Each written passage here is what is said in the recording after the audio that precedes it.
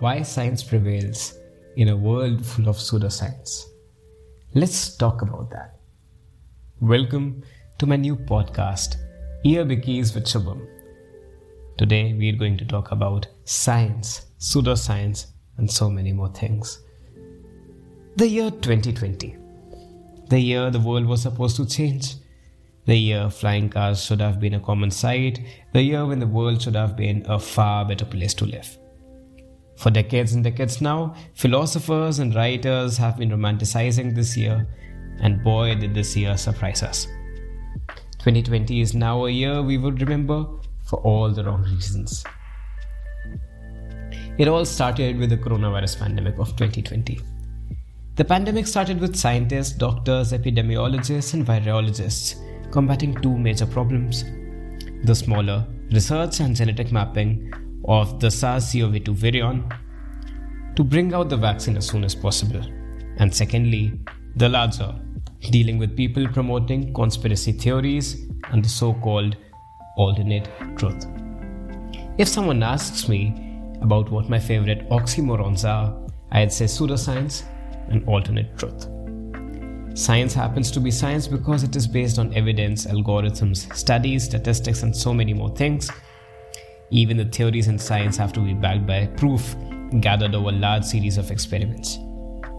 Unfortunately, though, people seem to know way too little about science in the age of science and technological advancements.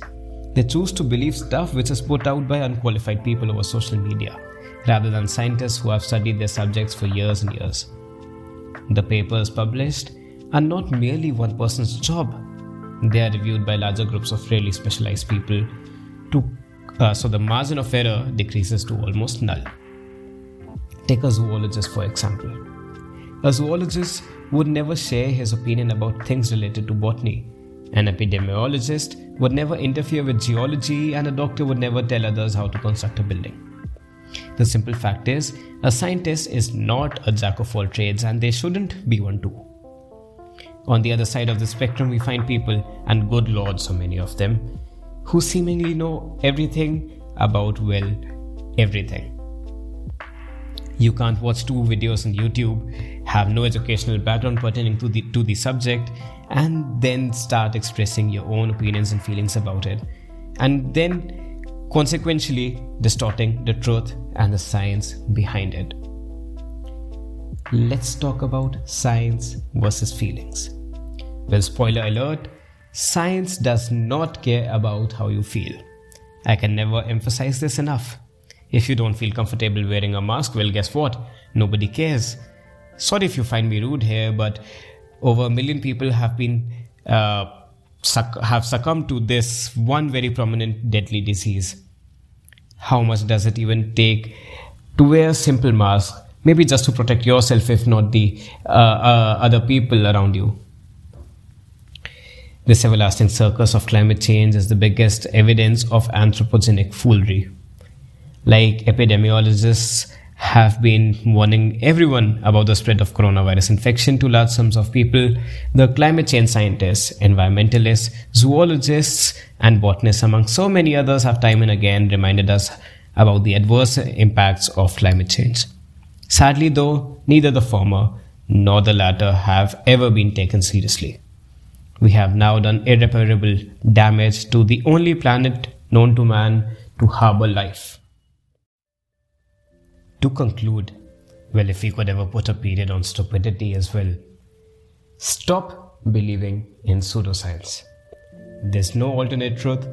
Stop putting your faith into people who know nothing about what they're talking about. Scientists are people who have made the world what it is today. The very device you're listening my voice on is a product of so many scientific marvels put together. A simple bottle cap was invented to make things easier for us. Well, necessity is the mother of all inventions. It was, it is, and it always will be.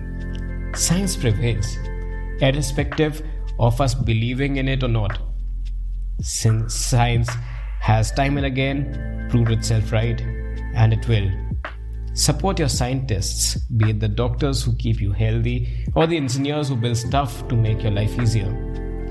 Be it a botanist, a biochemist, or a person from a pharmaceutical or a biotechnological background, they deserve respect, belief, and so much more. Fund them properly so they can bring out more and more awesome science to make this world a better place to live. Thank you for joining me on this podcast on my first episode of Ear Bickies with Shubham. I'm glad you joined me and meet you next time.